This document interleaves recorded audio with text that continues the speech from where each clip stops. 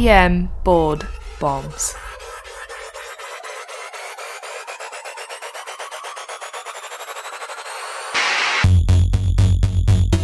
Welcome back to another Board Bombs podcast. I'm your host, Blake Briggs, co-founder, co-host, as I like to often tell people. And welcome back. We got another exciting episode for you today. Board Bombs is the stuff of legends. We cover board-relevant and life-relevant content for emergency medicine, all in less than 15 minutes typically. It's only about 20 minutes, usually when we just ramble, so 15 minutes or less. And we cover board-relevant pearls, what you need to know for life in emergency medicine, as well as the boards. Really exciting episode for you today. Awesome, short episode with a pearl. Dr. Hussein will not be joining us, though. I'm sorry to say. Dr. Hussein is currently working on his camping gear, essentially. As you all know, I've gotten Ultifat into the world of backpacking and hiking and camping, and it's pretty incredible to see his progression. Unfortunately, he's been bitten by the bug, and now he's totally all in when it comes to ultralight gear. In fact, it's spilled over into his professional life. Now he is doing ultralight gear in emergency medicine. His scrubs are apparently now carbon fiber laced. His shoes are carbon fiber laced. It's everything. It's just crazy amount of gear that he's using now that is ultralight at work. He said that he can weigh all his gear holding his index finger. Pretty incredible stuff.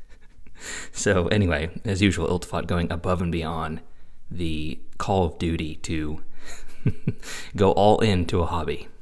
We all know someone like that, right? All right, let's delve into this awesome question here. Good learning pearls all around. We have a 27-year-old Hispanic male brought in by family after a potential seizure at home. He doesn't have a history of seizures. Now, the family states that the patient has had a gradual onset of this guy's headache for about 2 days, with pain located on the left side of the head, radiates occasionally. The patient denies any vision changes, denies any fevers or vomiting, or any prior history of typical headaches. Now, he has lived in the United States for years now, and he has not traveled out of the country recently. A head CT is performed, and it shows a cystic mass in the third ventricle with an enhancing central nodule causing obstructive hydrocephalus. Which of the following is the most important initial treatment below? Choice A, ceftriaxone and metronidazole. Choice B, albendazole. Choice C, dexamethasone. Choice D, doxycycline.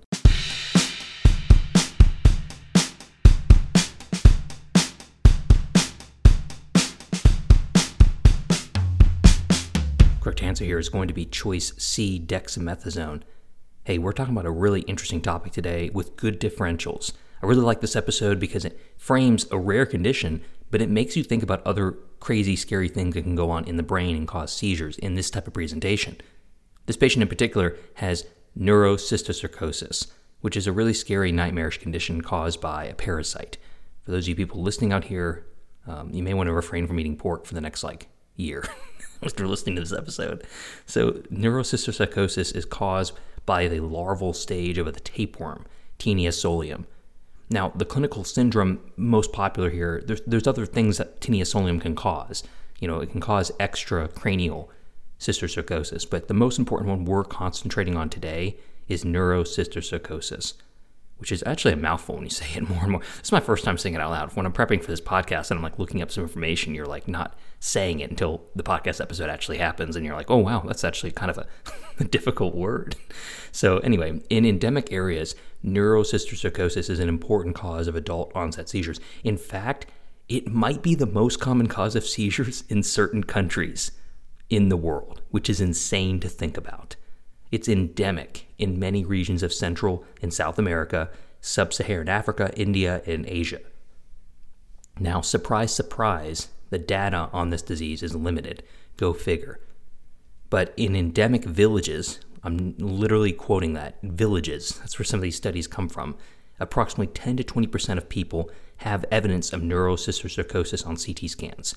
And it's going to be usually calcified lesions in their brain. Now, in countries where cysticercosis is endemic, the prevalence is going to be a lot higher in rural or suburban areas. And this is because that's where pigs are raised. So this is where it comes from. Tinea solium is going to be found in pork. And where pigs are raised and the sanitary conditions are suboptimal, there's that crossover where people can get infected with Tinea solium. Now, in those communities where cysticercosis is endemic, the rate of epilepsy approaches like 3% in the population there, with 30% of those cases having evidence of cysticercosis. That's insane. That's such a high number. So think about this disease. Think about the endemic areas. You're probably wondering, well, I don't live in those areas. What's there to worry about? Well, of course, with globalization, movement of populations, this is something you need to think about in patients, even if they haven't traveled recently. If you're from those areas and you come to the United States or come to a developed, quote-unquote, country, you have a risk of having this condition and acquiring it even years before arriving. Neurocysticercosis is the most common form of cysticercosis. That word is getting increasingly harder and harder to say. Now, it occurs in greater than 60% of cases. The onset is going to be basically 3 to 5 years following infection, but it can occur greater than 30 years following infection. So basically, if you're from this area the rest of your life, you got to worry about it, right? Anyway. All right, so before we get to the most common symptoms and the treatment choices here and the differential, let's talk about EM rapid bombs. Hey, it's board season. It's holiday season for Iltfani, essentially, and Marlena. We're talking about EM rapid bombs, which is our only question bank podcast in the entire world. Now, the EM question bank podcast we have is one of a kind. When you listen to it, you're getting 4 minutes or so or less of board-relevant knowledge and for life. We coach you through the question. We tell you what's going to be on the test. We tell you how they're going to ask that question. No one else is doing that. And we tell you, of course, the answer choices, why they're wrong, etc. We also delineate when something is right on the boards but wrong in real life and vice versa. We tell you the difference. So we're making it worth your while in the maximum way possible. For just 2 to 4 minutes a day, you're getting that daily drip learning, meaning that you're not cramming for the test these next 2 months. I mean, you can do that if you want to, but even after the test, our retention rate is greater than 90%. It's insane. People that have taken their boards 2 years ago are still subscribing to our Question Bank podcast yearly. And that's because they understand that they're getting that general knowledge that you're just not getting. It's not, a chore to study anymore. Go walk the dog, listen to a couple episodes. Go for a run, listen to a couple episodes. Plane ride, a couple episodes. Thanksgiving with in-laws, listen to a few episodes. Just have that one AirPod dangling in. Just don't turn your head a direction and they can't see it. Prop your hand up against the table hiding that AirPod. You can get that great information here as the holidays are coming up. So EM Rapid Bombs, you can find us at emrapidbombs.supercast.com, or you can just go to our main website, click on the link, go there, check it out. Okay, so what are the most common symptoms here? Well, just like the question framed it, seizures, and more seizures. Seizures are the most common. In many endemic countries, adult onset seizures is going to be your only indication because everything else is unreliable. Don't look for fever, it's typically absent. Don't look for nausea or vomiting, typically absent. And the headache is so abstract and gradual, you're not looking for anything special like a thunderclap headache, obviously. So the less common manifestations are going to be these things: altered vision, any focal neurologic signs, and of course signs of meningitis. All that stuff is so rare, I wouldn't even associate it with this condition, meaning that you got gradual onset headaches and seizures. Two of the scariest things together should prompt you to get neuroimaging. Unless there's some large mass in a certain area of the brain, you're not going to get, mass effect findings like, focal neurologic signs. So that's why the weird kind of gradual abstract headaches with any history of seizures, that should prompt you to get a head CT. Really, and that's not that difficult to think about, right? If we're thinking about patients we want to work up and they come to the ED and they have a quote-unquote seizure witnessed by family member and they have a headache when they come in, we always get a head CT. Let's be real, especially if it's a first-time seizure. They never had it before and they're an adult. All of us here would think about getting a head CT, right? So it's not like this is a very difficult conversation to have, especially in a potentially high-risk patient, a patient from an endemic area where we're worried about other complications or other issues.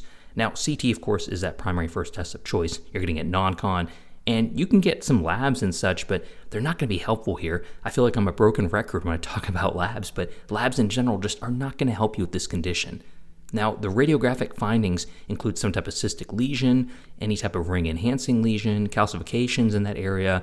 That's it. You can have obstructing signs as well, that the mass could be at a certain spot in the brain that's causing an obstructing, hydrocephalus or a mass effect in a certain area, cerebral edema, etc.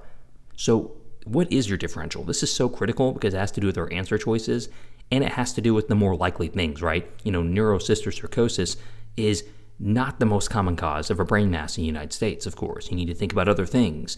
So, of course, Other conditions that mimic single or multiple ring or nodular lesions include a tuberculoma. Hey, that's something high risk from these patients, right? The same type of patients, the same type of area I just mentioned, right?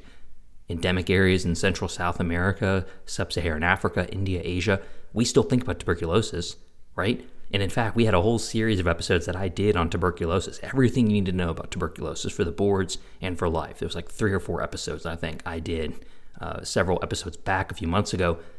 Again, that's the advantage of EM Rapid Bombs. Check out EM Rapid Bombs. You can subscribe and you get all that information about tuberculosis. We're not going to cover that here.